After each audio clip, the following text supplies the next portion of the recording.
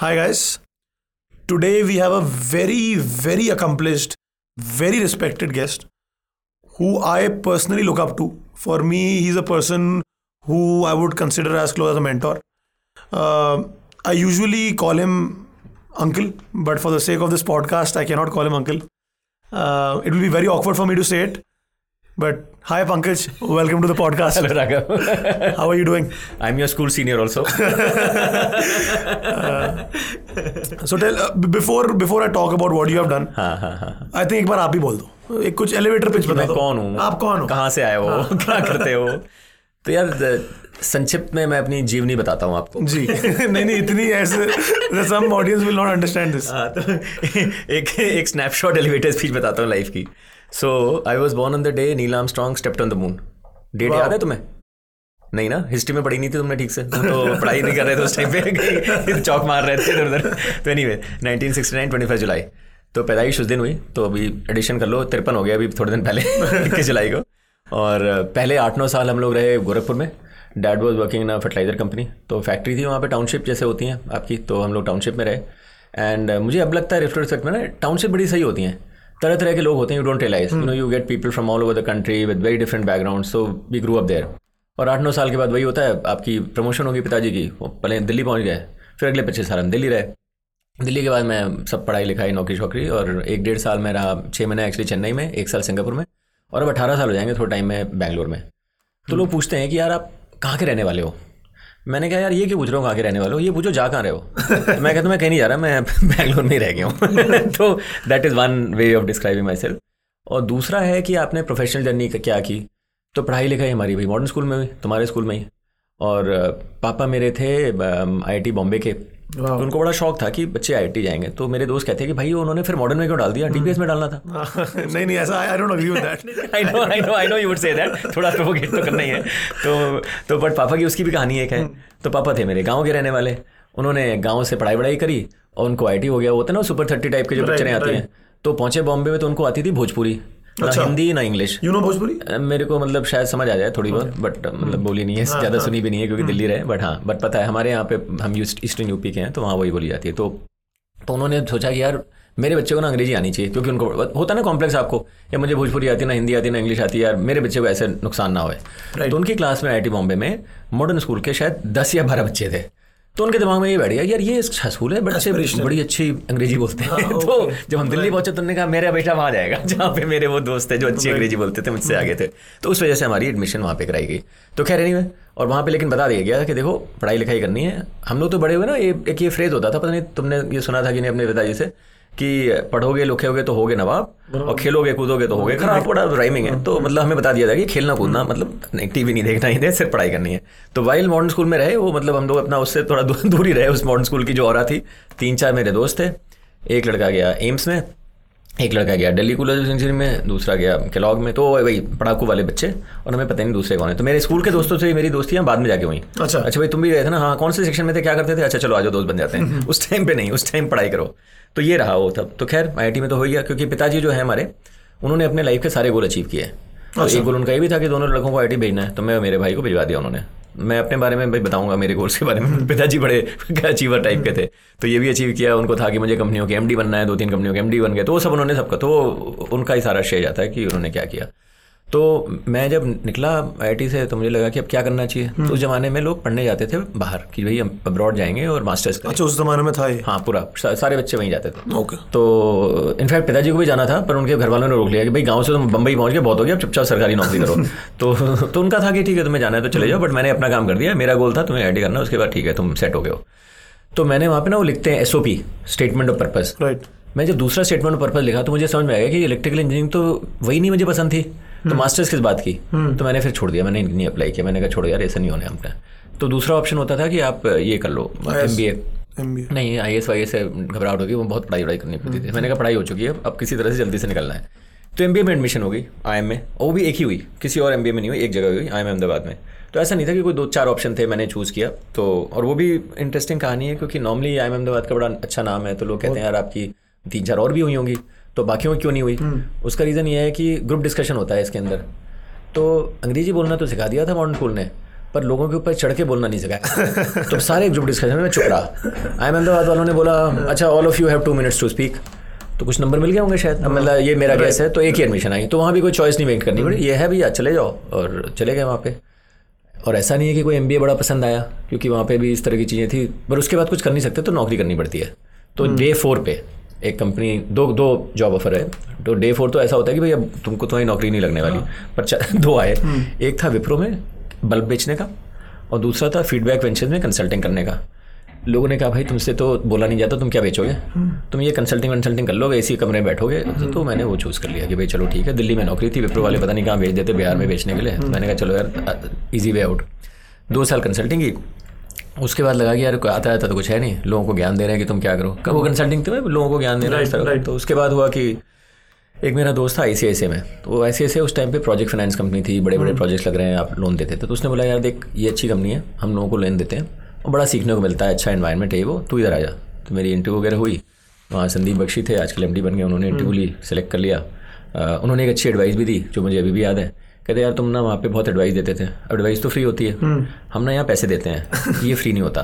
तो जब देते हैं तो 2 रुपये कमाते हैं, और जब नहीं आता तो 100 चले जाते हैं। तो 50:1 का रेशियो है, तो ध्यान से देना। एडवाइस की तरह मत देना जिसको जो मैंने दे दी। तो मैं लोगों को भी बताता हूँ भाई फाइनेंसिंग बिजनेस रहा वो है, ध्यान से पैसे देना है, वापस आना चाहिए। तो वो सब रहा, अच्छा रहा। फिर जब शादी होने लगी तो ऐसे ज़्यादा पैसे नहीं देती थी, तो वहाँ पे एक फ्रेज होता था, at some stage you have to stop learning and start earning. ये पैसे भी तो कमाने हैं, शादी होने वाली है। तो जी कैपिटल, लोग मल्टीनेशनल ले आते थे क्योंकि वो ज़्यादा पैसे देती थी। तो जी कैपिटल थी, वो भी यही करती थी, पैसे ज़्यादा देती थी।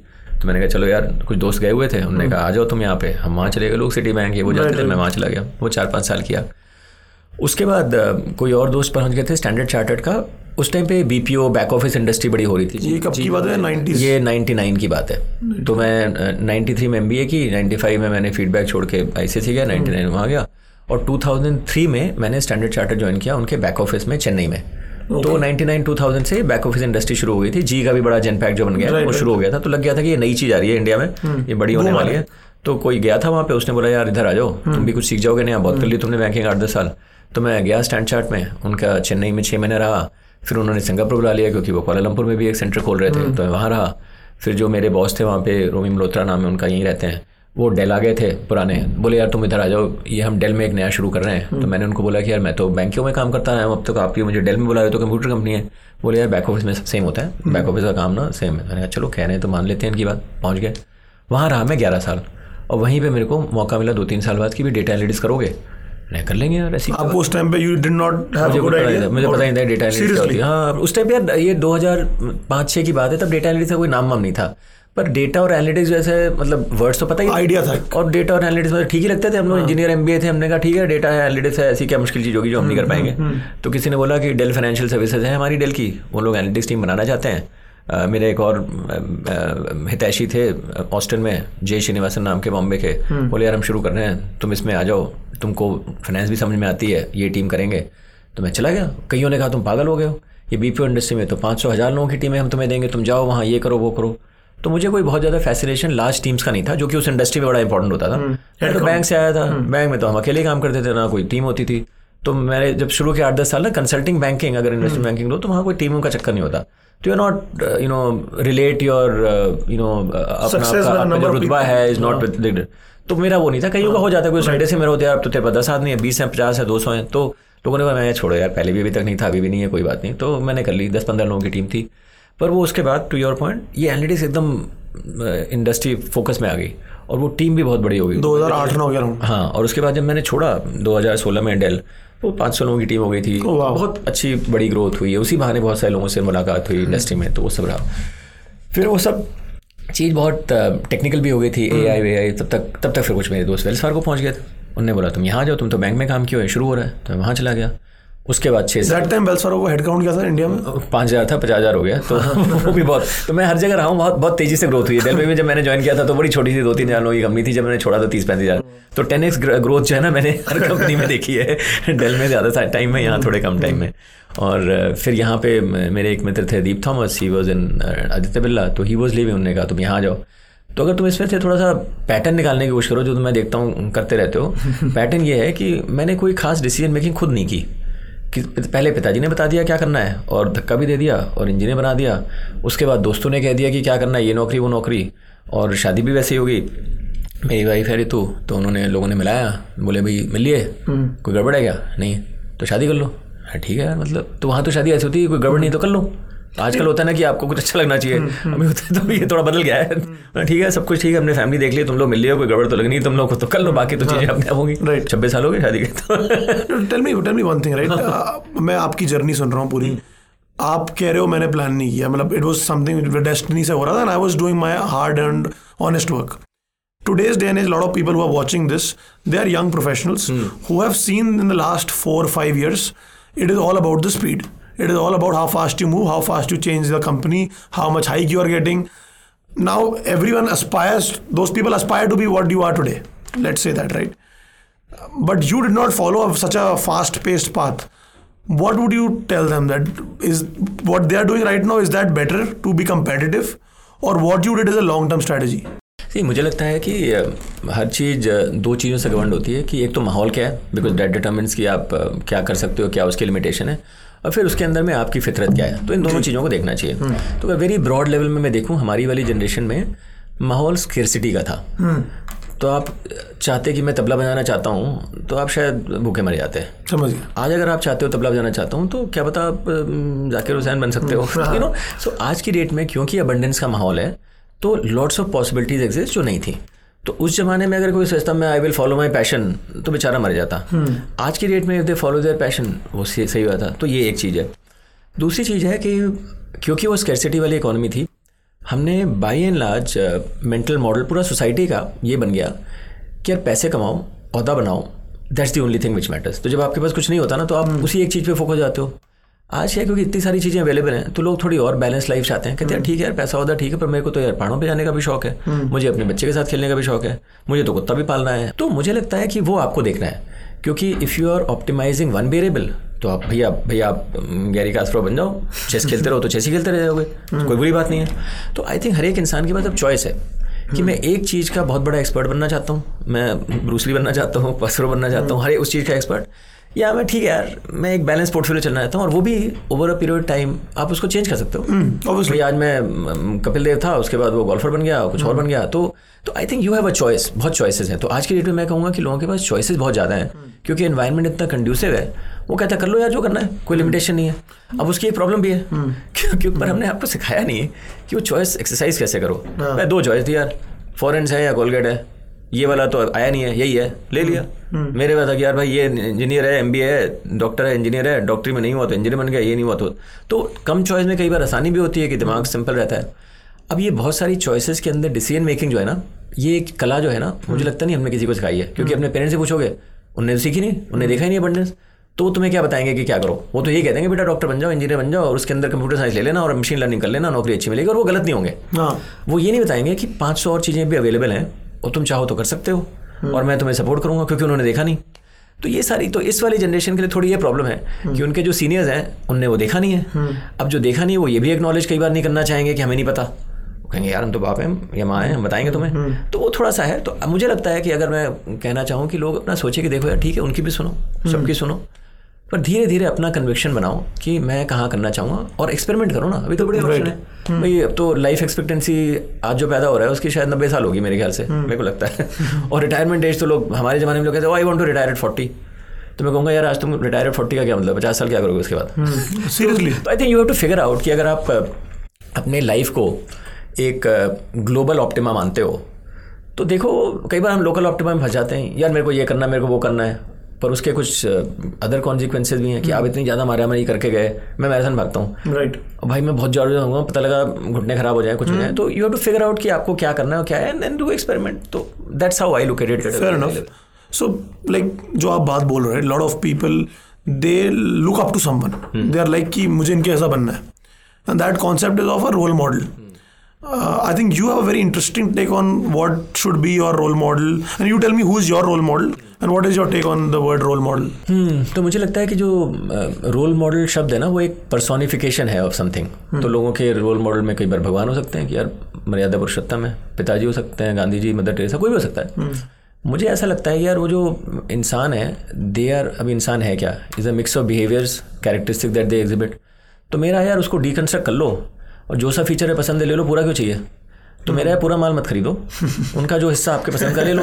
तो गांधी जी की कोई अच्छी चीज़ है उनकी उठा ली, मदर टेरेसा की लगी अच्छी उठा ली, और जो नहीं लगी छोड़ दी। रोल मॉडलिंग मुझे लगा है कि आपको ना वो बंडल प्रोडक्ट है ना, यूलिप बेच दिया तो आपको गलत चीज़ भी मिल जाती है। तो मुझे रोल मॉडल का कॉन्सेप्ट इसलिए पसंद नहीं आता कि आप ना एक पूरे को उठाने के चक्कर में ना गलत चीज़ भी साथ में खरीद लेते हो।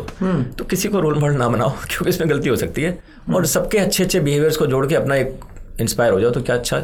ऐसा मेरी सोच। तो आपके कुछ 2-4 एग्जाम्पल, बड़े सारे रोल मॉडल 2-4 बताओ। क्या लोगों ने तो पत्थरों में भगवान ढूंढ रखा है। तो सोचो ना, वो तो पत्थर है, लोग कह रहे हैं जी ये मुझे शांति दे रहे हैं, तो वो है मेरे पिताजी मेरे बड़े रोल मॉडल। किस कॉन्टेक्स्ट में? किस कॉन्टेक्स्ट? मैं अपने माँ बाप से शुरू करता हूँ क्योंकि सबसे बड़े रोल मॉडल तो शुरुआत वहीं से होती है। तो पापा का कुछ हद तक ना हार्डवेयर आ गया, वो सब इंजीनियरिंग IT शाइटी। मम्मी का सॉफ्टवेयर आ गया। तो पापा बड़े रिलीजियस हैं, उन्होंने गीता महाभारत रामायण सारी संस्कृत में पढ़ रखी है और वो सारा ज्ञान देते हैं। मम्मी टोटली एथीस्ट, वो कहती है यार अच्छे इंसान बनो, कुछ नहीं देखने का, राइट। तो वो सेकंड वाला पार्ट जो है मेरा माँ वाला है, वो वाला ठीक है, पर तो मुझे भी कोई ऐसा वो नहीं है कि मुझे मंदिर जाना है, कुछ करना है। मैंने कहा यार अच्छाई आप अपने आप को पता लग जाती है क्या होती है, उसके लिए आपको कोई किताब पढ़ने की जरूरत नहीं है, पढ़नी पढ़ लो, पढ़ने में कोई बुराई नहीं है। तो वो है, तो हार्डवेयर सॉफ्टवेयर उधर से थोड़ा सा आया है, वो चीज़ है। बाहर देखो यार, मैं कंपनियों में रहा, जैसे जी में, तो मैंने किताब पढ़ ली उनकी, जैक वेल्च की, तो उनसे बड़ी इंटरेस्टिंग चीज़ें मिली। मैं माइकल डेल के कंपनी में रहा, उनकी किताब पढ़ी उनसे। तो यार अगर आप दिखने जाओ, मतलब there are role models everywhere. मैं अभी भी कुछ लोगों के पढ़ता हूँ या उनके आइडिया देखता हूँ। थोड़े दिन पहले वो उनकी मैंने पॉडकास्ट सुनी, कुणाल शाह की, क्रेड की, उनमें बड़ी कुछ चीज़। तो यार वो तो टाइम इतना कम है ना, तो मुझे लगता है कि आप जस्ट ओपन रहो, let it come, let diverse ideas come, the right ones will stick and let it stick. Fair enough.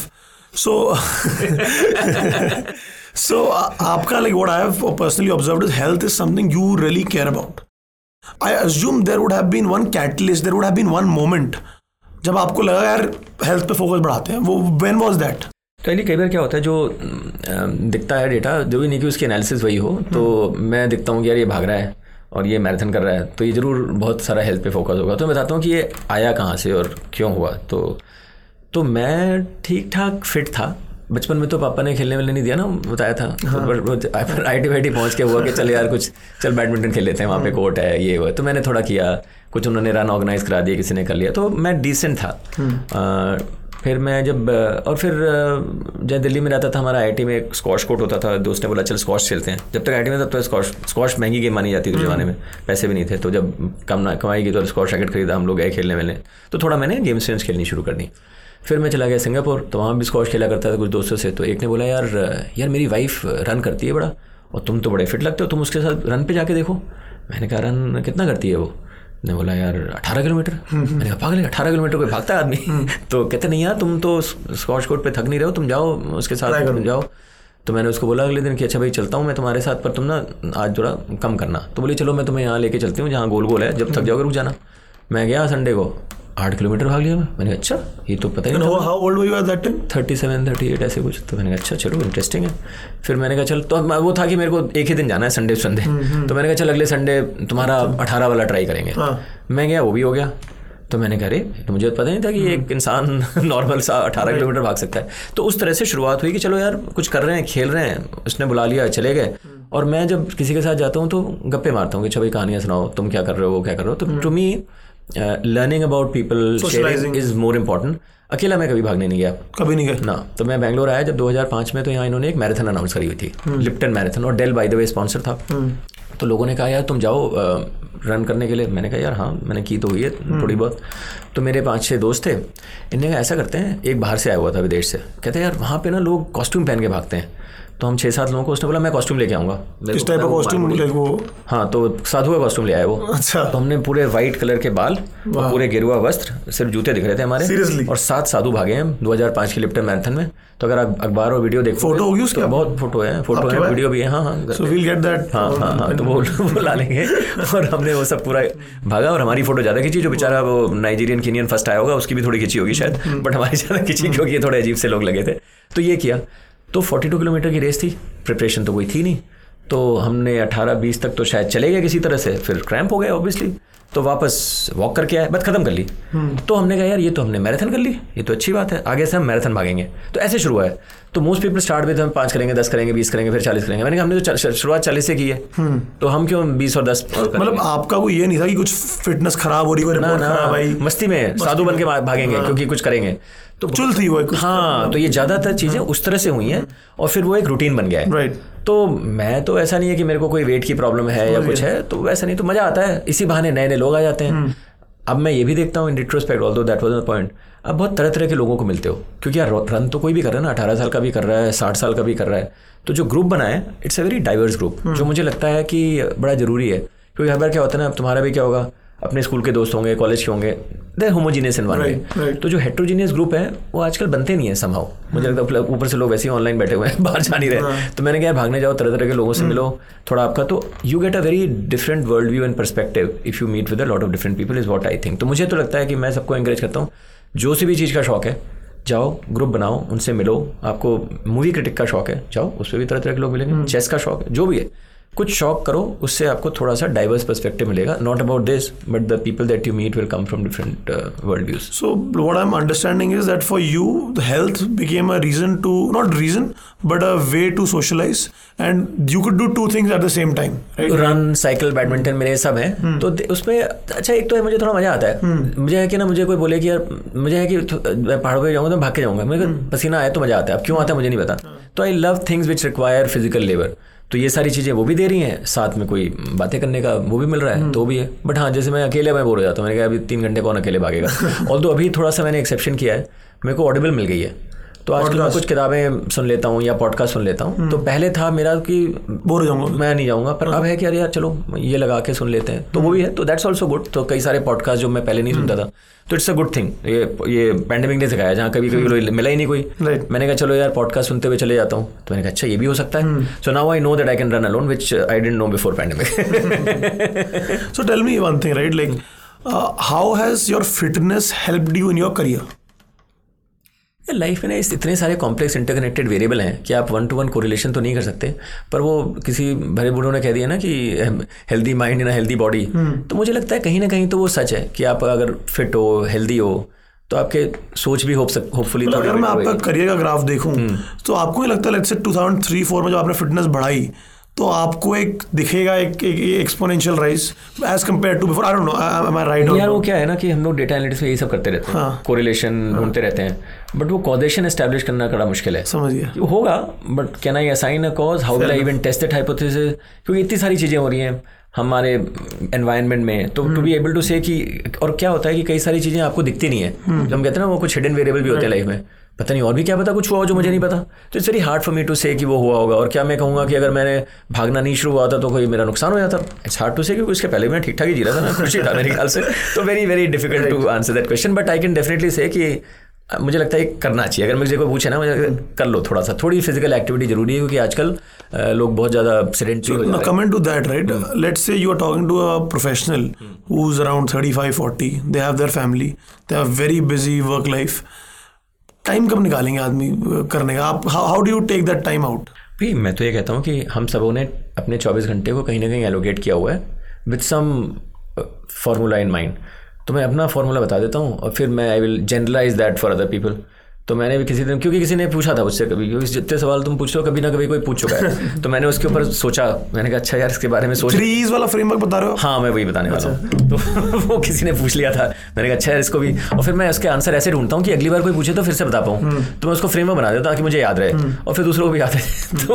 तो पर मैं पहले बताता हूँ, मैं हाँ, तो फ्रेमवर्क बेसिकली H+3E था ताकि मुझे याद रहे। तो मैंने कहा H जो है हेरिडिटी है, और जो 3 E's हैं वो हैं ईटिंग, एक्सरसाइजिंग एंड एक्सप्रेशन। तो हेरिडिटी तो ये है कि भाई अगर आपके फैमिली में कोई जीन्स हैं तो वो तो पता कर लो, अगर डायबिटीज़ हो सकती है तो चीनी ना खाओ, जो भी है। तो उस तरह का तो वो है कि भाई वो तो आपके कंट्रोल में नहीं है, but if you can test it, उस पर ध्यान रखो, दो है। बट जो 3 चीज़ें आपके कंट्रोल में है वो ईटिंग है, एक्सरसाइजिंग है और एक्सप्रेशन है। एक्सप्रेशन है आपकी सोच। तो मेरा भाई खाते क्या हो, आप एक्सरसाइज करते हो कि नहीं, और किस तरह से सोचते हो, इन 3 वेरिएबल्स को। तीसरा वाला वेरिएबल हम तीसरे पे आते हैं, तीसरे पे तो सबसे कॉम्प्लेक्स है। तो पहले वाले में मेरा लगता है यार वो भी एक्सपेरिमेंट कर लो। कोई लोग कहते हैं हर 2 घंटे में खा लो, कोई कहता है कि यार 18 घंटे के बीच में खाना ही मत, बाकी 6 घंटे में खाना। तो इंटरमीडिएट फास्टिंग से लेके हर 2 घंटे खाने के हमने सारे ट्राई किए। नहीं, मैंने नहीं की, दुनिया ने कर रखी है। मैंने उतनी ज़्यादा अकल नहीं लगाई, मैं वही 3 बार खाता हूँ, पर मैं थोड़ा कम खाता हूँ, प्लस मैं बहुत फूडी नहीं हूँ। तो मैंने थोड़ा सा ओवर टाइम ना, पिछले दिनों अभी पैंडेमिक में तो ना हम लोग कुछ भी नहीं कर रहे थे, तो मैंने थोड़ा अपनी क्वांटिटी कम की, क्योंकि मुझे लगा कि यार हम ज़्यादा खा रहे हैं और एक टाइम के बाद ना आपको आपका मेटाबॉलिज्म को उतना चाहिए नहीं। तो मैं एक्चुअली वेट गेन कर गया था पैंडेमिक में बीच में 7-8 किलो। मैंने कहा यार ये क्या हो रहा है, तो लोगों ने कहा यार वही है, कुछ करना पड़ेगा। तो मैंने कहा खाने को करो, तो आप 3 रोटी खाते थे तो आपने 2 कर दी, 1 कर दी, थोड़ा कार्ब कम कर दिया, जो भी है, तो रीएडजस्ट किया। क्योंकि हमारा क्या है ना, हम लोग की रूटीन बन गई, सुबह ये खाना है यार, 50 साल तक वही तो नहीं चलेगी, तो वो एक एडजस्टमेंट किया। But I think everyone has to figure out कि उनके लिए क्या सही है क्या नहीं है, and you have to keep evolving it with age. At some time you might need to adjust it, because that's not the one which works all that. तो वो एक पार्ट है ईटिंग की। एक्सरसाइजिंग मैंने तो ये कर लिया, मेरी वाइफ योगा करती है, कोई और लोग कुछ और करते हैं, पर मुझे लगता है कुछ ना कुछ फिजिकल एक्टिविटी आपको करनी चाहिए, बिकॉज अदरवाइज मुझे लगता है कहीं ना कहीं प्रॉब्लम आएगी। एक्सप्रेशन वाला इज़ मोर कॉम्प्लेक्स कि भाई आपकी सोच क्या है। तो उसमें मैं थोड़ा सा सिंप्लीफाई कर लेता हूँ कि यार एक जहाँ तक हो सके एक थोड़ा बड़ा वाला ऑब्जेक्टिव फंक्शन रखो कि यार तुम क्यों कर रहे हो ये सब, उससे ड्राइव करो। तो पहले मैं बताता हूँ कि मैं क्या कर रहा हूँ। मैंने कहा मेरे 24 घंटे हैं, मुझे 8 से 9 घंटा सोना है, क्योंकि मैंने एक्सपेरिमेंट करके देख लिया, कई लोग 5 घंटे भी सो लेते हैं, 6 घंटे भी सो लेते हैं। मैंने जब ट्राई किया, मैंने देखा यार 8 से 9 अगर सोता हूँ तो मुझे अच्छा लगता है। कितने बजे सोते हो यार? 10 से 6 तुम सोचो कि मेरी फ़ोन में लगी हुई है एक अलार्म कि ये मेरी स्लीप टाइम है। पर अब जो भी नहीं कि मैं हर बार सो जाऊँगा, बट कभी मैं 11 भी सो सकता हूँ, 8 भी उठ सकता हूँ, जल्दी भी होगा, फिर अगले दिन एडजस्ट करूँगा। बट हाँ, बट एक गोल रखा हुआ है, try to over time adjust, तो वो है। तो बाकी बच जाते हैं आपके 16 घंटे। उसमें यार आपके 10-12 घंटे कुछ हद तक जो भी कह लो ऑफिस से उससे रिलेटेड बचते हैं, और फिर थोड़ा सा ही टाइम बचता है with for your personal activity. तो मैं बहुत सारी चीज़ें जो नहीं करता हूँ मैं वो बताता हूँ, क्योंकि क्या होता है कि हम सारी चीज़ें करना चाहते हैं। तो मैं जैसे टीवी नहीं देखता, अभी नेटफ्लिक्स नहीं देखता? नहीं, अब थोड़ा सा शुरू कर दिया, पर पहले नहीं देखता। तो प्री पैंडेमिक मैंने कह दिया था मुझे कोई OTT प्लेटफॉर्म नहीं देखना, मुझे पिक्चरों का बहुत शौक है। तो वीकेंड पे बल्कि मैं और मेरी वाइफ ने कई बार 3 दिन 3 शो देखे। अमेजिंग। पर हमने कहा बाहर जाके देखेंगे आराम से, बड़े स्क्रीन पे ये पॉपकॉर्न खा के, बल्कि हो सके तो ग्लोबल क्लास में बैठो यार, अपने को थोड़ा पैम्पर करो और आराम से देखो, पिक्चर जैसी भी हो। तो ये सब है। बट अभी थोड़ा सा ऑब्वियसली थोड़ा नेटफ्लिक्स और वो सब हो गया। बट इन जनरल टीवी जो वैसा वाला था वो बहुत साल पहले छोड़ दिया। न्यूज़ नहीं देखता मैं, न्यूज़ पढ़ता भी नहीं हूँ, न्यूज़पेपर भी नहीं पढ़ता। तो मेरा है कि वो सब नहीं करता। मैं कोई भी स्पोर्ट्स फॉलो नहीं करता। मुझे क्रिकेट में नहीं पता क्या हो रहा है, टेनिस में नहीं पता क्या हो रहा है, किसी भी चीज़ में कुछ नहीं पता। जो चीज़ें खेलता हूँ मैराथन में उसका भी नहीं पता। मैंने कहा भाई मुझे टाइम मिलेगा तो मैं खेल लूँगा ना। मैं सचिन को खेलते क्यों देखूँ, उसको खेलने तो उसको मज़ा आ रहा है, मुझे खुद में खेलने मज़ा आता है, मेरे को देखने मज़ा नहीं आता। तो मेरा अपना फंडा क्लियर है कि भैया मुझे टाइम मिलेगा तो मैं करूँगा। तो मैं वो सारी चीज़ें नहीं करता जो बहुत सारे लोग करते हैं। तो मेरे को जो बाकी टाइम मिलता है वो इन्हीं सब में जाता है। लोगों से गप्पे मारो, मिलो, बातें करो। तो मेरे को समझ आ गया कि जिस चीज़ का मुझे मज़ा आता है मैं वहाँ टाइम लगाऊंगा। और मेरा टाइम ऑफिस में भी engaging with people, outside it all these social activities. तो मेरे लिए engaging with people seems to have emerged as a energy giver. So I spend most of my time on that, and watching something in a dumb way is limited. ऐसा नहीं कि मैं भी देखता हूँ Netflix और ये वो, but very limited. और जहाँ मौका मिला कि तुम बोलोगे यार चलो हम बैठ के बातें करते हैं, और दूसरी तरफ वो टीवी सीरियल है, मैं कहूँगा अच्छा टीवी तुम लोग देख लो, मैं राघव से बातें करने चला। So again depend. फ्लाइट में बैठा हूँ, मेरे पास ऑडिबल भी है, पर अगर मैं लोग भी हैं तो मैं चेक करूँगा कि अगल बगल वाला बात करने को तैयार है क्या, तो पहले उससे कर लेता हूँ। फ्लाइट में? अरे बहुत। और मैं इसीलिए कई बार मिडिल सीट प्रेफर करता हूँ, क्योंकि 2 ऑप्शन है बात करने के। एक वाली सीट ले लोगे तो फिर नहीं है, तो वो भी है कि चलो यार देखते कोई तो बात करेगा, नहीं तो ऑडिबल लगा के सुन लेंगे, नहीं तो सो जाएंगे। तो इस तरह का है। तो मैंने अपनी तरह से, तो I think everyone has to figure out कि उनको उनका ऑब्जेक्टिव फंक्शन क्या है, उनको क्या चाहिए। पर कई बार होते हैं आपके शुरू में ऑब्जेक्टिव फंक्शन कि यार मेरे को प्रमोशन लेनी है, मेरे को ये लेनी है, वो भी है। But that function can and should change over time, because end of the day तो आपकी इतनी बड़ी 90 साल की लाइफ है, the function can't be the same, and there will be some local optima and then there is a global optima. You want to lead I am assuming everyone wants to lead a healthy and happy long life. कोई इससे disagree नहीं करेगा. Healthy और happy की जो definition है वो धीरे धीरे चेंज होगी. तो थोड़ा उसको कॉग्निसेंट रहना है. कई बार लोग ना एक डेफिनेशन लेके और उसी में लगे रह जाते हैं कि यार भूल जाते हैं. तो मैंने कहा थोड़ा बीच बीच में रिफ्लेक्ट करो. ठीक है यही चाहिए अभी भी नहीं तो कुछ और कर लो. तो मुझे लगता है कि जो आजकल वो एजाइल मेथोडोलॉजी चली है ना, कि लाइफ को 2 साल की स्प्रिंट में देखो, फिर देखो अच्छा क्या है अगला स्प्रिंट में कौन सा फीचर लॉन्च करना है, अच्छा ये कर लेते हैं, बदलना है कुछ और करते हैं. तो if you are the product and you are evolving yourself, then keep reflecting on it every 2 years as a 2-week sprint, and you are the product manager of your own self and figure out what the roadmap should be. There is no पहले ज़माने में थोड़ा roadmap था कि सबको CEO बनना है. अब तो है ही नहीं है. 90 साल तक मतलब CEO भी बन जाओगे तो रहोगे तो नहीं ना 90 तक, कुछ और भी होगे. तो कीप रिफ्लेक्टिंग. बहुत सारी चीज़ें बनो, एक ही चीज़ क्यों बनोगे. सो पंकज, अभी आपसे बहुत चीज़ों के बारे में डिस्कस किया. अब थोड़ा करियर के बारे में डिस्कस करते हैं. Lot of people are looking up to you to understand how to progress in their careers. So पहले आप बताओ एक या दो instances which have really shaped your career. तो पता है सुना भी होगा लोगों ने, जब बात करते हैं ना लोग कि करियर कैसे बनाए, तो कई लोग कहते हैं कि यार तुम पहले देखो आप कौन सी इंडस्ट्री में हो, फिर उस इंडस्ट्री के अंदर कौन सी कंपनी में हो, फिर उसके अंदर कैसे मैनेजर है, किस माहौल में हो. And which sounds very logical, but कई बार हम ये इग्नोर कर जाते हैं. तो वो बड़ा ज़रूरी है ध्यान रखना कि बहुत सारी चीज़ें ना, वो आप कौन से समुंदर में हो ना, कैसी वेव्स हैं, हम भूल जाते हैं कि वो वेव्स हमें ले जा रही हैं, हम बहुत ही छोटे से एक स्पेक हैं इन दी ओशन. तो आई थिंक वो चीज़ बार बार याद रखनी बड़ी ज़रूरी है, अपने को रिमाइंड करना कि अगर आपकी इंडस्ट्री ऊपर जा रही है. तो जैसे मैं, अगर तुम देखो, मैंने अपनी तरफ से प्लान नहीं किया था, बट कुछ हद तक मेरी करियर ना is following the industry trend automatically when I look back. तो मैं फाइनेंशियल सर्विस इंडस्ट्री में था. फाइनेंशियल सर्विस इंडस्ट्री ना यूएस में आई थिंक 1980-85 में कुछ 7-8-10% कंट्रीब्यूट करती थी टोटल, और वो बाय द टाइम 2005-2008 हुआ ना, वो 30-40% करने लगी थी. तो it grew like crazy, and that was the time I was also in that industry. उसके बाद कुछ हद तक तुम देखोगे एक जो नेक्स्ट बूम आया ना, वो बिग टेक का है कि टेक आ गया. जो बैंक का जो माहौल है वो, अब मैं पता नहीं खुदा ना खास्ता मैं भी टेक में पहुंच गया. तो it wasn't as if I was doing it, but somehow हो गया. तो कुछ हद तक ना जो करियर को जो कहीं ना कहीं जो बेनिफिट मिला होगा या लिफ्ट मिला होगा, was also because I was rising the industry waves, and also I was in good companies which were doing well. अगर तुम देखो मैं ऐसे में था, क्या कंपनी कहाँ से कहाँ पहुँच गई. डेल कंपनी अच्छी कर रही है, वेल्स फार्गो भी ऊपर नीचे गया बट बढ़िया कर रहा है. आज मैं आदित्य बिरला ग्रुप में हूँ, बढ़िया कंपनी है. तो आई थिंक कहीं ना कहीं द चॉइस ऑफ कंपनी ने भी वो गया.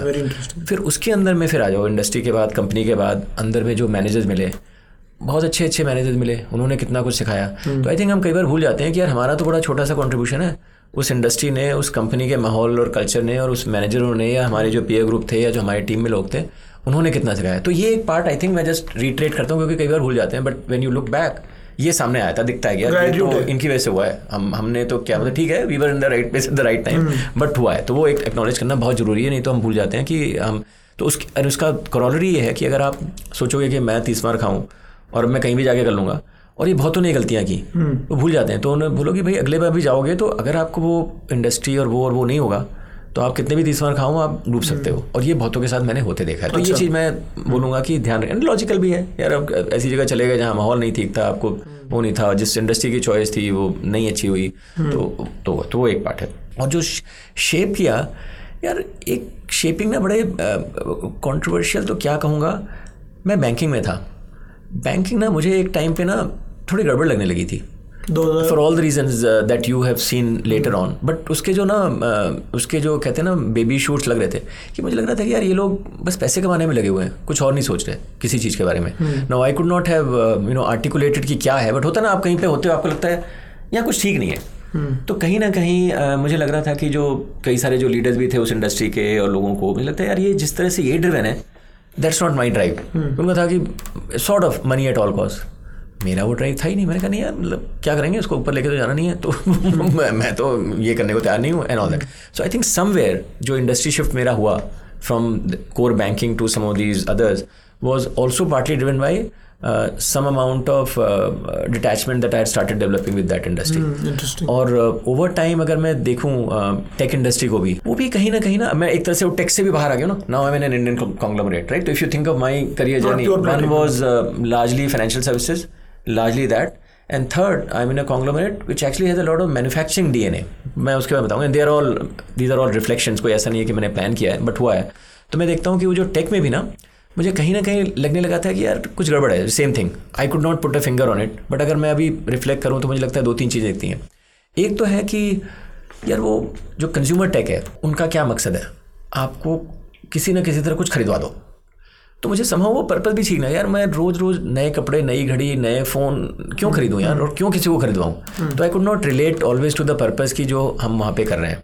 फिर अगर आप सोशल वाइज में देखो, तो they are trying to shape your opinion based on certain news. तो मुझे लगा यार ये मेरे को क्यों ब्रेन वॉश कर रहे हैं. तो कहीं ना उस टेक के साथ भी थोड़ा सा एक डिटैचमेंट सा लगा, यार ये हो लिया, बहुत दिन देख लिया, अब कुछ और करें. तो अभी जब मैं यहाँ पे आया हूँ, अभी मुझे मैन्युफैक्चरिंग इंडस्ट्री से अप्रिसिएशन आ रहा है. तो मुझे लग रहा है कि यार ये मैन्युफैक्चरिंग के बारे में तो मुझे ज़्यादा पता नहीं था. I did give loans to some companies and I had an association में, I lived in a factory town, all that. But हम लोग उससे अलग हो गए थे, because there was not to be career नहीं थे उसमें. मैन्युफैक्चरिंग में शायद पैसे नहीं थे, पहले बैंकर्स पैसे कमा रहे थे, फिर टेक वाले कमा रहे थे, ऑल दैट. तो अभी मेरे को समहाउ एक ऐसा लग रहा है I don't know right or wrong, कि all this pandemic and all of these deglobalization is likely to lead to a lot of resurgence in manufacturing world over. क्योंकि मुझे लगता है कि पिछले 30 साल में ना सब लोगों ने जाने अनजाने में सारी की सारी मैन्युफैक्चरिंग चाइना को थमा दी, बोले तू कर ले भाई, वो तू हमारा है पीछे, तू कच्चा काम करता है, अच्छा ही चल रहा है. तो अभी उनको लग गया कि यार ये सप्लाई चेन की रेजिलियंसी नहीं है, क्या पता वो कल को आपको कुछ देने से मना कर दे कि नहीं देता जाओ, और जो भी रशिया. तो आई थिंक जो वो हो गया, तो आई थिंक सब कंट्रीज को भी रियलाइजेशन आ रहा है यार कुछ चीज़ों में हमें आत्मनिर्भर होना पड़ेगा, जो हमारे कंट्री में भी है कि यार ऐसे नहीं कि सब चीज़ें हम बाहर से लेने, और वो आई थिंक आ रहा है. तो therefore manufacturing has been a whole neglected industry. I think globally if you look at, आप यूएस में देखो बंद हो गई फैक्ट्रियाँ, यूरोप में देखो बंद हो गई, इंडिया में हमने कहीं इस लेवल पे सोफिस्टिकेटेड वाली बनाई नहीं है हमारे यहाँ. तो मुझे लगता है वो हो रहा है. एक उसके जो मुझे ग्रीन शूट दिख रहे हैं वो है डिफेंस स्पेंडिंग. तो इस वॉर वगैरह के चक्कर में ना सबकी डिफेंस स्पेंडिंग बढ़ गई है. जो डिफेंस है ना, that leads to I think manufacturing also, क्योंकि डिफेंस के अंदर में जो खर्चे होते हैं उसमें इनोवेशन होती है, उसमें जो इंफ्रास्ट्रक्चर बनता है उससे बहुत फ़र्क पड़ता है. अगर तुम देखोगे कि जो वर्ल्ड वॉर हुआ उसमें कितनी सारी टेक्नोलॉजियाँ जो आई, उनसे बहुत सारी नई नई चीज़ें आई, हाँ एक्सीलरेट हो जाता है. तो मुझे लगता है कि फियर और एम्बिशन वहीं पे होता है सारा. एम्बिशन में कहूँगा मून लैंडिंग मेरी पैदाइश वाली, जो अपोलो के मिशन में 53 साल पहले इन्होंने चीज़ें बनाई थी, उसका हम आज भी खा रहे हैं. तो आई थिंक ये जो लड़ाई या वो एम्बिशन कि मून या मार्स पे जाना या झगड़ा करना, इनमें बहुत इन्वेंशन होते हैं. यहाँ अब आपको जान की पड़ी हुई है और यहाँ पे you are just consume by the passion कि यार मैं कुछ करके दिखाऊंगा. तो उसमें जो आप चीज़ें करते हो वो नॉर्मल टाइम में नहीं होती, पीस टाइम में. तो आई थिंक अब मुझे ऐसे लग रहा है कि बहुत सारी मैन्युफैक्चरिंग का भी आएगा रिसर्जेंस, और वैसा नहीं होगा कि फिर से आपने बड़ी सी फैक्ट्री बना ली. Maybe it will be more just like cloud ना, छोटे स्तर पे होगी 3D प्रिंटिंग टाइप की ऑल दैट. तो it may be a different thing. But मुझे लग रहा है कि शायद अब अगला दौर कुछ इस तरह का आएगा. थोड़ा बायस है मेरा इसमें, क्योंकि अब मैं यहाँ आ गया हूँ. मुझे लग रहा है यार ये चीज़ें तो बहुत कुछ इसमें होना बाकी है, ये करना चाहिए अगले 30-40 साल दुनिया में, और क्या नहीं हो सकता. तो इस तरह से मैं ये भी देख रहा हूँ कि आई थिंक समटाइम्स देखना है कि वो क्या बढ़ेगा, और आपको पसंद भी आना चाहिए. ऐसा नहीं ना भाई अब किसी चीज़ को जो पसंद है. तो मेरे में ये रहा है कि जो इंडस्ट्रियों में रहा, कुछ टाइम बाद मैं कह सकता हूँ कि मैं थोड़ा सा बोर हो गया. मैंने कहा कर लिया बहुत, अब ज़्यादा हो रहा है, ज़्यादा इससे ज़्यादा नहीं करना, अब ये ज़्यादा हो रहा है इससे ज़्यादा नहीं करना, अब चलो इसमें करते हैं, यहाँ पे बहुत कुछ होना बाकी है. तो to some extent again I think there is a wave which will come, and hopefully अगले 20-30 साल ये वेव चलेगी. So in your case I think जो आपने इंडस्ट्री की बात की, it was more of a emotional thought. I won't say it was a very macroeconomic thought you were having. No, they were all intuition. बल्कि I would not have been able to even articulate it. Right. जब job change होती है तो आप थोड़ा सोच रहे होते हो मैक्रो इकोनॉमिक फैक्टर. आप सोच रहे हो कोई मजा नहीं आ रहा, कोई दोस्त कहता है यार ये अच्छी नौकरी आई है, यहाँ अच्छा हूँ, मैं भी हूँ, तू भी आ जा. आपको लगता है ठीक है. बट कहीं ना कहीं हमारी मसल मेमोरी इंट्यूशन में बहुत सारी चीज़ें गई होती हैं मेकिंग दैट कॉल, राइट. तो व्हेन आई रिफ्लेक्ट लेटर, और तुम्हें लगता है अच्छा शायद मैंने इस वजह से भी किया होगा, but you can't assign a reason to it. Fair enough. हमारे सारे डिसीजन तो होते हैं ना गट फील वाले. बाद में आपको बताओ तो आप पूरा लॉजिक बताओ, यार मैंने ऐसे किया, मैंने ऐसे किया, मैंने इसलिए एमबी किया, मैंने उसके बाद और अच्छा नहीं होता तो फिर उसकी भी रीजन बना देते हैं. So आजकल क्या हुआ है, a lot of people, right, they are choosing industries on the basis of work-life balance. Like a lot of people are not coming to EdTech because they think the work-life balance is not here. Recently, there is the CEO of Bombay Shaving Company. He said that when you are in your 20s, you should work 18 hours a day. And that was a very controversial thing to say. People had their thoughts. So firstly, you tell me what are your thoughts on work-life balance, and you can definitely give your take on that 18-hour thing. हाँ, तो मेरा ये मानना है कि कोई भी एक generic statement to a generation to a population आज की डेट में ज़रूरत ही नहीं ना भाई. जेनरिक स्टेटमेंट तो होगी टीवी एडवर्टाइजिंग. आज तो हम मास स्पेशलाइजेशन की बातें कर रहे हैं. हम कह रहे हैं राघव को हम एग्जैक्टली वो देंगे जो उसको चाहिए, मेडिसिन भी आपकी जीन्स को देख के. तो मैं कह रहा हूँ, तो मैं तो किसी भी पॉपुलेशन को कभी नहीं कहना चाहूँगा कि आप सब लोगों को ये करना चाहिए. हाँ मतलब झूठ ना बोलो, सत्य बोलो, मतलब मॉरलिटी पे मैं कह सकता हूँ कि यार ये सब करना चाहिए. बट किस तरह की आप लाइफ जियो, you know I have said that कि यार आपको चूज़ करना है और आपके पास मौके भी हैं. तो आई थिंक आज के ज़माने में अगर मैं हूँ और मैं कुछ ऐसा बोलूँगा तो मुझे लगता है वो गलत होगा, क्योंकि मुझे दिख रहा है कि मैं बोल भी लूँगा तो क्या फ़र्क पड़ता है. मुझे पता है कि उसके पास 100 मौके हैं. अगर मैं नहीं भी बताऊँगा तो उसको अपने आप ही समझ आ जाएगा. तो I should rather speak the truth to say all of you now have many options and you make the best option that works for you, and that will vary at different points in time in your life, at different stages in your career and all that. So generic statement I would refrain from making beyond ethical and moral principle कि यार बुरा ना करो, अच्छे इंसान रहो, ये वो. बट करना क्या है, जैसे मैंने कहा है कि चाहे हेल्थ हो चाहे करियर हो, do your own experiments and figure out what works for you, and तभी आप उसमें कन्विंस रहोगे, तभी आप उसमें खुश रहोगे. किसी और की बात सुन के करोगे तो फिर खुशी नहीं मिलेगी ना, क्योंकि आपका आइडिया नहीं था. तो मुझे लगता है कि जेनरिक स्टेटमेंट्स, देखो आपकी क्या टेक है वर्क लाइफ बैलेंस, आप क्या करते हो, शुरू से क्या किया? नहीं तो पहले ज़माने में जब हम स्केर्सिटी वाली इकोनॉमी में थे तो हम भी 16-18 घंटे पढ़ते थे भाई। आईटी में जाना था तो ऐसे तो जी नहीं जा सकते थे। उसके बाद जब काम वाम शुरू किया तो उस टाइम का ज़माने में हम सोचते भी नहीं थे कि कोई वर्क लाइफ बैलेंस, ये शब्द शायद इन्वेंट नहीं हुआ था, मेरे को तो याद नहीं आ रहा। तो उस टाइम पे था भाई ऐसे में है, लोन प्रपोजल है, उसको देनी है अप्रूवल, अगर सैटरडे संडे काम करना है, रात भर करना है तो करना है। करते थे आप? हाँ। So guys please all my future employees, Saturday Sunday को काम करते हैं लोग। हाँ नहीं तो मैं कह रहा हूँ कि उस टाइम हम ये नहीं सोचते थे कि हम सैटरडे संडे काम करें ना। See I think at some level ना all of us will be driven by a purpose. तो अगर आपको मकसद पक्का है तो आप तो फ्लो में हो ना, तो आपको नहीं पता है सैटरडे की संडे है, राइट। सो मुझे ऐसे लगता है कि कहीं ना एम्प्लॉयर्स को भी आइडियली इतना अच्छा मकसद बनाएं कि उनको ये ना बोलना पड़े कि तुम काम क्यों नहीं कर रहे हो। मैं कभी कभी कहता हूँ कि अगर मुझे किसी को बताना पड़ रहा है कि तुम पढ़ाई क्यों नहीं कर रहे हो या तुम काम कर रही हो, यार मैं उस पुस्तक को इंटरेस्टिंग बनाऊँ, मैं ऐसा प्रोफेसर बनूँ कि बच्चे बोलेंगे सर क्लास खत्म हो गई या थोड़ा और बताओ ना, ऐसा नहीं हुआ। तो मैं कह रहा हूँ I would actually challenge the other part of the equation to say, आपको अगर ये बोलना पड़ रहा है तो कहीं आप तो नहीं फेल कर गए भाई। आपने ऐसा करना था कि लोग 18 घंटे काम करके आपको कहना पड़ा मेरा घर जाओ। Can you not imagine a situation जहां आपने एक ऐसी जगह बनाई होती कि वो पागलों की तरह लोग काम कर रहे हैं। मतलब honestly I am not trying to say, but in our organization that is the case. Most the people we tell them यार आज सैटरडे है, संडे थोड़ा रिलैक्स कर लो, दे आर लाइक नहीं करना है, they have that urgency, and we have one of our values of our company is thrill in urgency. That's one of our values, that whenever you are seeing some kind of urgency, वो चुल much रही है उसकी। So yeah, you're right। तो मैं कुछ पढ़ता रहता हूँ तो एक मुझे याद आ रहा है, आई डोंट नो कौन थे, मेरे ख्याल से डैनियल पिंक थे, जिन्होंने एक कोई टॉक दे रखी है। तो उन्होंने कहा था कि यार ह्यूमन बीइंग ना 3 चीज़ों से मोटिवेट होते हैं, पर्पस, ऑटोनॉमी, मास्टरी, पैम, याद रख लो। तो पर्पस है, कोई मकसद है, कुछ कर रहे हो। ऑटोनॉमी आपको कहते हैं जैसे मैंने करो, शाम को करो, सुबह करो, रात को करो, हमें क्या फ़र्क पड़ता है। और मास्टरी, उस चीज़ में आप इतने काबिल हो जाओगे कि लोग आपके पीछे भागेंगे। तो अगर तुम सोच के देखो, जब भी ये हुआ है, कहीं ना कहीं लोग are guided by a purpose, they were given the autonomy to do it in their own way, and they felt that इससे अच्छा कोई नहीं कर सकता, मैं इतना अच्छा हो गया हूँ। तो अगर सोच के देखो तो कोई भी आदमी, पैम मॉडल कौन सा किसी का वो है प्रोप्राइटरी, कोई भी कर सकता है। मेहनत लगती है, थोड़ा समय लगता है, पर मुझे लगता है कोई भी कर सकता है। It's not so hard. तो आई थिंक कहीं ना कहीं पहले इतना ज़रूरत नहीं थी, बड़े ऑर्गेनाइज वे में काम हो रहा था तो लोग नहीं कर रहे थे। मुझे लगता है आज की डेट में लोगों को ना थोड़ा सा इसके बारे में सोचना चाहिए, जो एम्प्लॉयर्स भी हैं या जो भी हैं, कि भाई आप ये कर सकते हो। और आज की डेट में एम्प्लॉयज़ के पास भी इतनी चॉइसेस हैं पूरी दुनिया की। अगर आप डेमोग्राफिक को स्टडी करो तो अगले 30 साल में सारी कंट्रीज़ की जो है ना एजिंग पॉपुलेशन बढ़ी, इनफैक्ट टोटल पॉपुलेशन कम होने लगेगी। कम तो होने लगी है। तो बाय द वे ज़्यादातर कंट्रीज़ की पॉपुलेशन कम होने लगी है। जापान की कम होने लग गई है, कोरिया की कम होने लग गई है, चाइना की आई थिंक 2030 के बाद कम होने लगेगी, हमारे देश की 2040-45 60 के बाद कम होने लगेगी। हाँ, हम 2.1 चाइल्ड पे हैं, which is below the replacement this thing. तो धीरे धीरे हमारी भी कम होने लगेगी। तो वो तो एक गिवन है, वो तो demographics good thing only actually for the country. Actually उल्टा है, गुड नहीं है। क्योंकि होता क्या है कि the main metric for prosperity and growth is कि कितने लोग डिपेंडेंट हैं आपके ऊपर। तो अगर आप सोचो एक देश जो जापान और कोरिया वहाँ पहुँच गए हैं, 65 साल से ऊपर उनकी पॉपुलेशन में 35% लोग हो जाएंगे। और चाइना को और भी बुरा हाल है क्योंकि उन्होंने 1 चाइल्ड पॉलिसी फॉलो की। तो एक बच्चा, 2 माता पिता और 4 ग्रैंड पेरेंट, तो वो तो बेचारा यार 6 लोगों को सपोर्ट कर रहा है एक। तो आई थिंक हम, क्योंकि अभी हम ग्रो कर रहे हैं, हमारी डिपेंडेंसी रेशियो बोलते हैं उसको, कि कितने लोग काम कर रहे हैं और कितने लोग नहीं कर रहे हैं। तो वो रेशियो अगर डिस्टर्ब हो जाता है तो इकोनॉमी ग्रो कैसे करेगी। तो जो इकोनॉमिक ग्रोथ स्लो हुई है, चाहे यूरोप की हुई है, जापान की हुई है, उसमें ऐसा नहीं कि वो बेकार हो गए वो लोग, यार उनके यहाँ लोग ही नहीं है। और जहाँ पे इमिग्रेशन नहीं हो रहा वहाँ फिर बाहर से भी नहीं आ रहे। तो यूएस की कुछ हद तक जो वाइब्रेंसी है, पार्टली बिकॉज ऑफ माइग्रेशन, की आप यंग पॉपुलेशन को ला पा रहे हो both at the lower end and at the higher end. तो वो भी एक चीज़ हो रही है। और आगे अभी लोग बहुत एंटी इमिग्रेशन हो रहे हैं कई सारे देशों में, तो पता नहीं वो कैसे इसको सॉल्व करेंगे भाई ये है। तो आई थिंक वो वाली पार्ट है कि लोग कम होने वाले हैं काम करने वाले।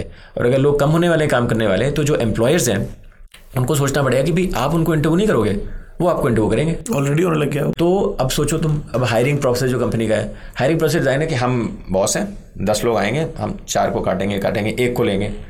अब भाई अभी ये हो गया कि वो उधर से एक बंदा आ रहा है, 4 लोग इंटरव्यू करना चाहते हैं, वो कह रहे हैं मैं इनमें से 3 को काटूंगा और 1 पे जाऊंगा। I'll tell you what happens with me. If I am interviewing a candidate as part of our team, 1 घंटे का होगा interview, I will talk for 40 minutes where I am selling the company, and then 20 minutes उसको मतलब then he or she talks. So because you are a new age company and a startup, I think you are already assuming कि ये सब हो रहा है, and without knowing you have framed your problem, but तुम सोचो कि whatever you are doing you know कि ऐसा तो नहीं होता ना बाकी। तो पुरानी कंपनियों में तो एक रूटीन बना हुआ है, डिपार्टमेंट बने हुए हैं, उनके एसओपी बने हुए हैं, तो कैसे चेंज होगा? तो आई थिंक ये सब बहुत बड़ा चेंज है which will happen, but I think जो लोग थोड़ा प्रोएक्टिव होंगे they can change ahead of the curve, otherwise they will be forced to change, क्योंकि चेंज तो अपने आप आता ही आता है। तो आप अगर समझदार हो जल्दी कर लो, कष्ट कम होगा, नहीं तो चेंज तो होना ही है। तो ये दुनिया उस तरफ जा रही है, तो उस वजह से भी लोगों को ना ये पर्पस ऑटोनॉमी मास्टरी को थोड़ा अगर वो मास्टर कर ले लोग तो अच्छा रहेगा, नहीं तो बाद में वो फोर्स करके लोग सिखा देंगे जो डैनियल पिंक कहेगा। आपके मैंने देखा फंडे फ्रेमवर्क्स बहुत सारे, एक आपका बड़ा इंटरेस्टिंग फ्रेमवर्क है 5C, तो आप मुझे बताओ व्हाट इज दैट, थोड़ा आप सिंपल तरीके से बताना, and do you really follow these frameworks that you talk about? तो पहली बात तो मैं जो फ्रेमवर्क्स को इन्वेंट करता हूँ या बताता हूँ वो रिफ्लेक्शन में आते हैं कि यार ये सब हो गया। एक दिन आप बैठ के सोचते हो कि मैं नोट बनाता हूँ कोई फ्रेमवर्क है, या ऐसी मतलब? नहीं, मैं लिखने वाला टाइप का नहीं हूँ, तो माइंड में बनता है Okay. तो फिर मैं जाके कहीं बोले आता हूँ तो फिर थोड़ा याद हो जाता है। तो I am more of a talker than a writer. तो मेरे पास कोई प्रेजेंटेशन नहीं है, कहीं लिखा हुआ नहीं है, बट वो अपने आप से निकल के आता है। तो ये सारे फ्रेमवर्क, तो ये भी फ्रेमवर्क एक्चुअली उसी तरह से आया था कि मेरी बेटी जब कॉलेज जा रही थी तो मेरी वाइफ ने बोला यार तुम भी इसको थोड़ा करियर एडवाइस दो। सभी लोग कहते हैं तुम काम वाम कर रहे हो, बताओ कुछ। तो करियर एडवाइस तो मुझे लगा कि यार हर चीज़ को मैं जब कोई मुझे अभी भी मैं कहता हूँ कि कोई क्वेश्चन पूछता है ना तो मैं उस क्वेश्चन का आंसर नहीं देता। मैं सोचता हूँ कि यार इस क्वेश्चन के पीछे कोई और बड़ा क्वेश्चन हो सकता है क्या, उसको सॉल्व करेंगे। मैं ऑफिस में भी कहता हूँ जब तुम्हें कोई बोले ये क्वेश्चन है तो उसके पीछे और क्या सकता है। वो 5Y फ्रेमवर्क होता है ना, ये क्यों पूछा गया है, इसके बड़े वाले क्वेश्चन का आंसर दे दूँ तो ये तो अपने आप ही सॉल्व हो जाएगा। तो ऐसे मेरी होती है। तो मैंने कहा करियर एडवाइस का मतलब है कि कौन सा कोर्स करो या उसके अंदर कौन से इलेक्टिव चूज़ करो। मैंने कहा ये तो देखो सिंपल सा क्वेश्चन है, ये तो कोई भी कर देगा। मैं थोड़ा और सोचता हूँ। तो मैंने कहा मैं ऐसे करता हूँ, मैं अपने लाइफ के एक्सपीरियंस को समराइज़ करके देखता हूँ कि मैंने क्या सीखा और क्या उससे फ्रेमवर्क निकल सकता है जो अभी इंपॉर्टेंट हो सकता है। तो उस तरह से अपने डेटा पॉइंट्स को एनालाइज करके पर्सनल रिफ्लेक्शन के बेसिस पे, जो 30 साल की मेरी खुद की एक्सपीरियंस थी, उसके बेसिस पे ये फ्रेमवर्क बनाया। और फ्रेमवर्क बनाने का मकसद यही था कि यार अपनी एक रिफ्लेक्शन भी हो जाएगी, एक आइडिया भी हो जाएगा कि हमने जो किया क्यों किया, और आगे के लिए भी शायद किसी और के काम आ जाए। तो रिवॉल्व भी करते हो फ्रेमवर्क, ऐसा नहीं किया? हाँ, तो और रिवॉल्व भी करते हैं। हाँ, तो ये 3C वाले में था। मैंने कहा अच्छा भाई चलो मैं देखता हूँ कैसे करें फ्रेमवर्क डिराइव। मैंने कहा फ्रेमवर्क में ऐसी नहीं थी कि 4P framework, product price marketing, किसने डिराइव। मैंने कहा हम तो इंजीनियर हमें डिराइव करेंगे, डेरिवेशन हमें सिखाई गई थी। तो डिराइव ऐसे किया इकोनॉमिक प्रिंसिपल से कि सप्लाई डिमांड ले लेते हैं कि जो चीज़ की सप्लाई कम होने वाली है और डिमांड ज़्यादा होने वाली है वो चीज़ अच्छी होनी चाहिए, आप वो एक्वायर कर लो। तो मैंने कहा मेरा जो 5C फ्रेमवर्क होगा वो इस तरह का होगा कि वो कौन से 5C's हैं जो आगे जाके ज़रूरत पड़ेंगे और कम पड़ जाएंगे, तो आप पहुंच जाओ तो आप राजा हो। ये सोच थी मेरी। तो कोई उसमें ज़्यादा नहीं था। तो मैंने कहा चलो क्या है, तो मैं थोड़ा ट्रेंड देखा। तो मैंने कहा पहला ट्रेंड क्या था, तो हमारे ज़माने में ग्लोबलाइजेशन बहुत बड़ा ट्रेंड था। 91 में हम लिबरलाइज हो गए, चाइना 80s में हो गया, और दुनिया भी लिबरलाइज हो गई, फ्री ट्रेड। और सबने कहा कि यार फ्री ट्रेड बड़ी अच्छी चीज़ है, क्योंकि जो आदमी जिस चीज़ में स्पेशलाइज है वो अच्छा काम करेगा तो वैल्यू क्रिएट होगी और बड़ा फ़ायदा हुआ। हम सबको अच्छी नौकरियाँ मिली, मल्टीनेशनल आ गई, हमने तो 30 साल में सबके बहुत हो गए। अभी अगर तुम देखो तो डी ग्लोबलाइजेशन शुरू हो गया और अगले 30 साल लास्ट करेगा, और ये मेरी मतलब प्रिडिक्शन है। और उसका रीज़न ये है कि जो वैल्यू एक्स्ट्रा क्रिएट की गई इकोनॉमी में वो शेयर नहीं हुई, ऊपर ही रह गई।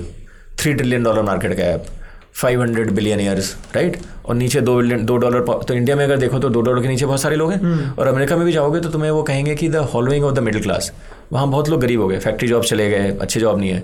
तो सब जगह जो लोग लेफ्ट आउट हो गए वो बहुत ज़्यादा हैं। और वो उसका एक मेजर है गिनी इंडेक्स, वो भी बताता है कि यार इनइक्वालिटी बढ़ी है। तो लोग कहते हैं भाई क्या फ़ायदा हुआ, इतनी बड़ी आपने वैल्यू तो क्रिएट कर दी पर आपने तो हमें दी नहीं, तो क्या फ़ायदा। तो अब उसका रिवर्स रिएक्शन हो रहा है। पॉलिटिशियंस कह रहे हैं हाँ बेटा अभी हम इसको ठीक करते हैं, पहले तो इमिग्रेशन काटते हैं, ये लोग आते हैं ना, ये ले आते हैं तुम्हारी नौकरी, उसको बंद करते हैं। ये ज़्यादा ट्रेड वेड भी बहुत हो रहा है ना, इससे ना तुम्हारा नुकसान हो रहा है, हम उसको भी बैरियर बनाएं। तो डी ग्लोबलाइजेशन थोड़ा शुरू हो, राइट विंग थोड़ा, हाँ वो सब, और वो नेचुरल है। तो अगर तुम इसको सोचो सोशियोलॉजिकल टर्म में कि जब ये हुआ है तो नेचुरली वो इस तरह से मेरे फ्रेमवर्क में नहीं सोच रहे, पर वो रिएक्ट कर रहे हैं to what they are seeing and what makes sense politically to win votes. तो ये उस दिशा में जा रहा है और वो तो सब जगह हो रहा है। तो डी ग्लोबलाइजेशन आगे होगा। तो ये तो हो गया सप्लाई साइड कि लोग अपना सोचेंगे कि अपनी सोचो भाई, बाकी छोड़ भाई, वो गया तेल लेने, मेरे को क्या लेना था, उस तरह का हो गया है सोचना। अब रिक्वायरमेंट क्या है, डिमांड क्या है, क्योंकि सप्लाई डिमांड में मैच आना चाहिए ना भाई। अगर तो डिमांड मेरे हिसाब से एक्चुअली उल्टी है, बहुत ज़्यादा कोलैबोरेशन की है। और वो क्यों, अगर आप ग्लोबल प्रॉब्लम देखो पब्लिक सेक्टर में, टेररिज्म, ग्लोबल वार्मिंग, बहुत सारी, उनको आप अकेले सॉल्व कर ही नहीं सकते। सबको पता है कि वो तो आपको कोलिशन बनानी पड़ेगी, नहीं तो होगा नहीं। अब तो आते हैं प्राइवेट सेक्टर में, हम जो कंपनियों में ज़्यादातर तुम देखोगे जो कंपनियां सक्सेसफुल हो ना, उन्होंने इकोसिस्टम बनाए हैं, कोई अकेला नहीं है। मतलब एप्पल को तुम कह सकते हो वॉल्ड गार्डन है, बट बाई एंड लार्ज सबको देख लो, अमेजन है, कोई तो सबको कह रही है यार कोलैबोरेट करना है। उसमें पब्लिक सेक्टर प्रॉब्लम है, प्राइवेट सेक्टर में, तो भाई रिक्वायरमेंट तो है कंपैशन की, कि सबके बारे में सोचो, सिर्फ अपनी ना सोचो। और हो क्या रहा है, उल्टा सब अपनी सोच रहे हैं। तो मेरे हिसाब से compassion as a characteristic will be in high demand and low supply.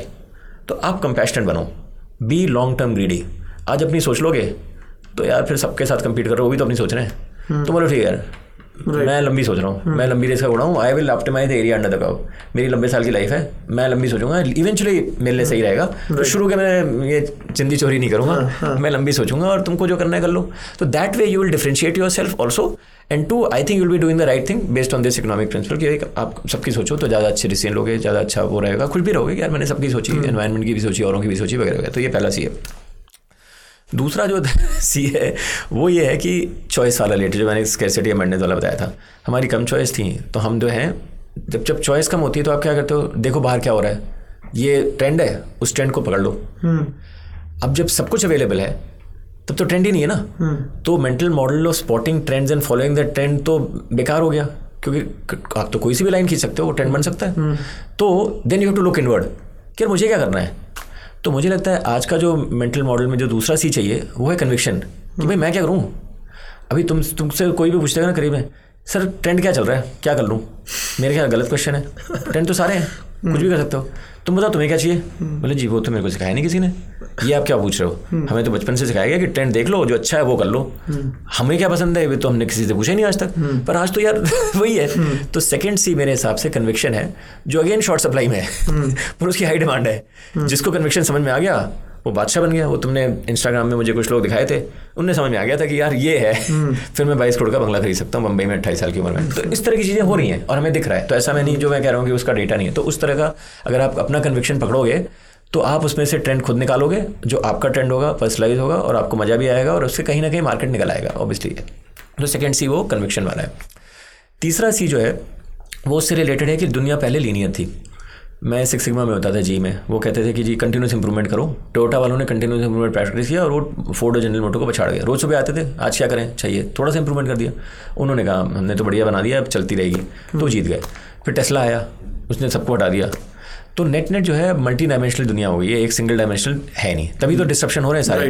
तो उस मल्टी डायमेंशनल दुनिया में कोई एक चीज़ से आपको काम नहीं चलेगा। मैं कहता हूँ कि यार पहले अगर आप चाकू था तो अभी आपको स्विस नाइफ की तरह होना पड़ेगा, बड़ी सारी स्किल्स होनी पड़ेंगी और उनको यूज़ करना पड़ेगा साथ में। तो जो थर्ड सी मेरे हिसाब से वो है क्रिएटिविटी।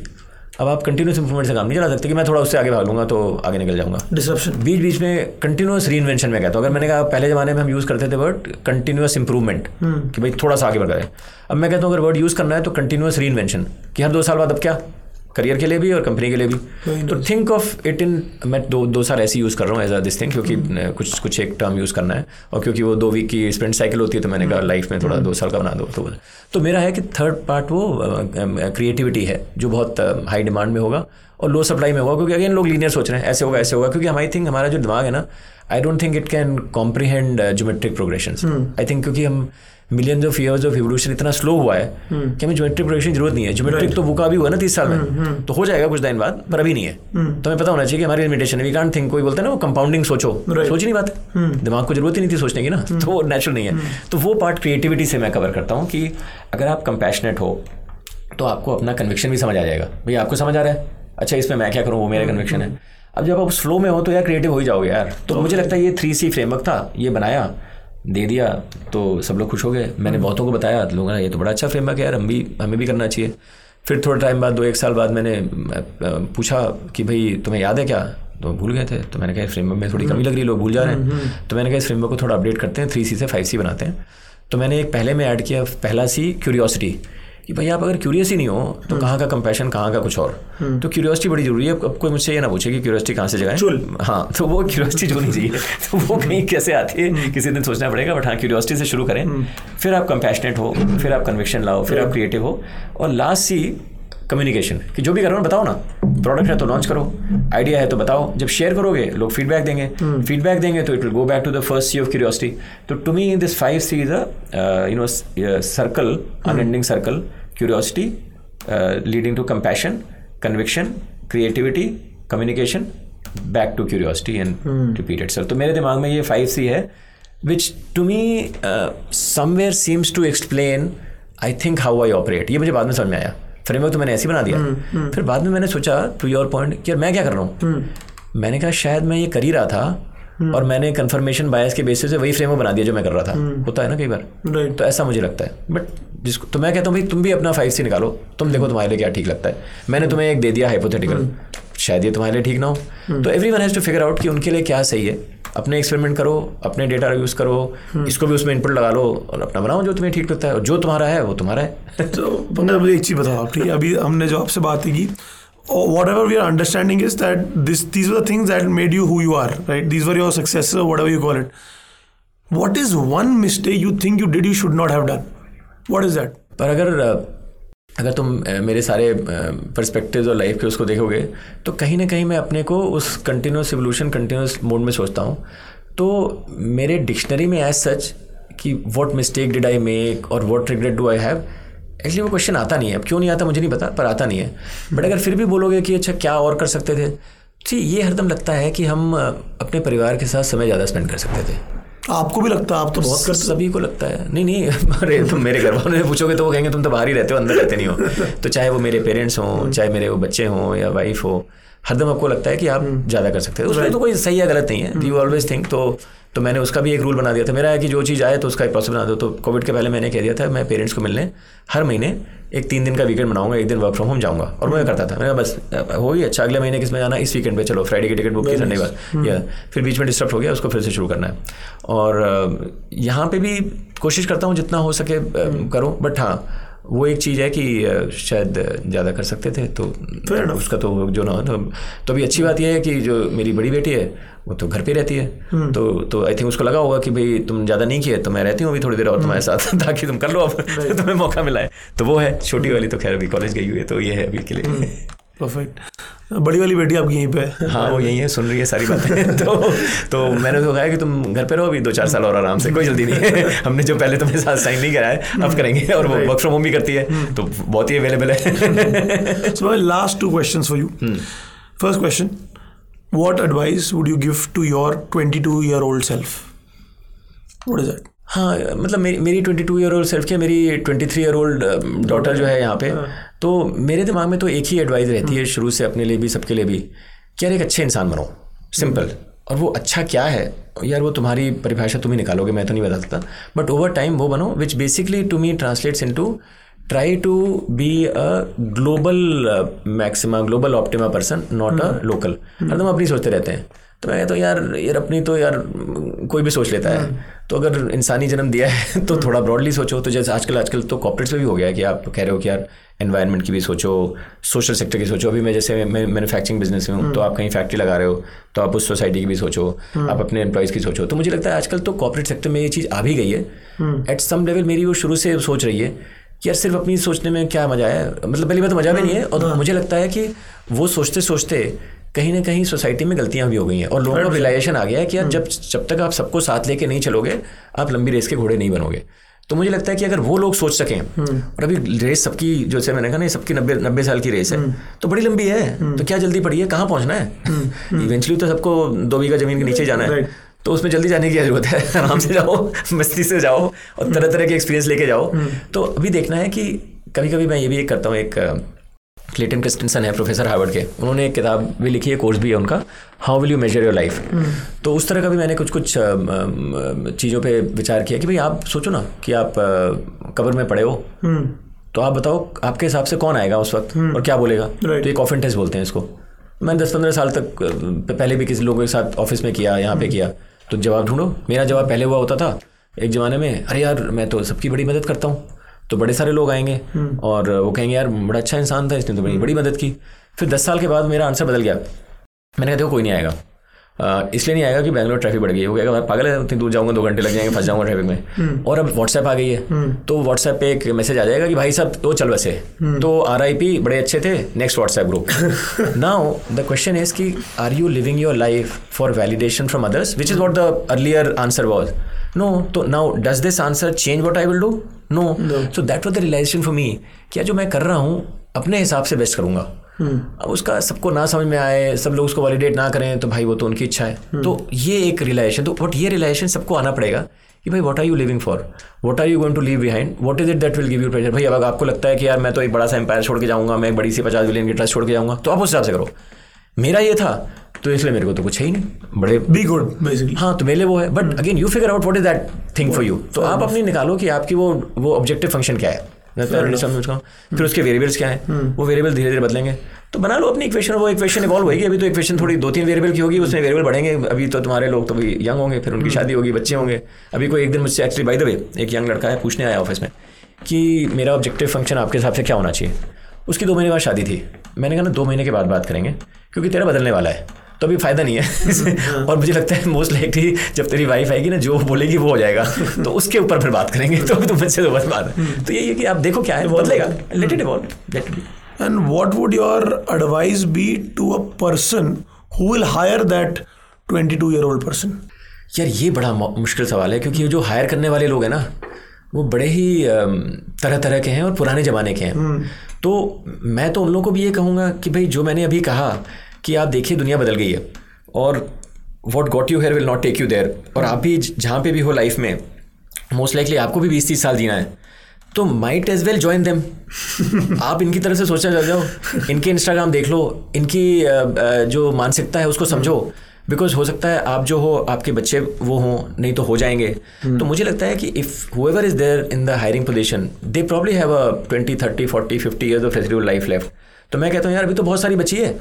तो I think it's a good time to start engaging with these people to understand how they think, how they behave, and not dismiss it. Now मैं दोनों एक्सट्रीम्स को नहीं मानता। कभी लोग कहते हैं यार आज की जनरेशन बड़ी चालाक है, उनको सब आता है। मैं ऐसा नहीं है। मैंने कहा वो भी उतने ही क्लूलेस हैं जितने होने चाहिए। और कई बार लोग कहते हैं कि यार ये बड़े वाले सब जानते हैं, वो भी नहीं है। तो रियलिटी इज ऑब्वियसली समवेयर। तो मैं दोनों को कहूँगा, दोनों पार्टीज़ को, कि यार आप लोग एक दूसरे को रिस्पेक्ट करो, कोलैबोरेट करो। दोनों को एक दूसरे से सीखने को बहुत कुछ है। ये मत सोचो कि मैं ज़्यादा जानता हूँ, वो कम जानता है। और दोनों अगर साथ आएंगे तो जो हम जानते हैं कि जब 2 डाइवर्स लोग साथ आते हैं तो 1+1 तो 11 ही होता है। तो 11 बनाओ यार। Thank you so much, Pankaj. Really had a good time with you. I think for all of our viewers, जो आपने पर्सपेक्टिव दिया ना, बहुत अनअडल्टरेटेड पर्सपेक्टिव था. This perspective was very pure. So I think for both the people who are young, who are looking for jobs, are in jobs, उनको एक side दिखेगी from a leader's viewpoint. And the people who are themselves leaders, they will see I think I will not use the word humility per se, but they will see what you truly are, right? So thank you so much for your time. यार मैं एक last चीज़ बोलूँगा जी please. ये leader और humility और ये बहुत सारी चीज़ें आजकल बोली जाती हैं. हाँ. मुझे लगता है कि नए ज़माने में ना वो सब भी नहीं रखना चाहिए. Everyone is like I said, every individual is a combination of skill sets, values, what they represent.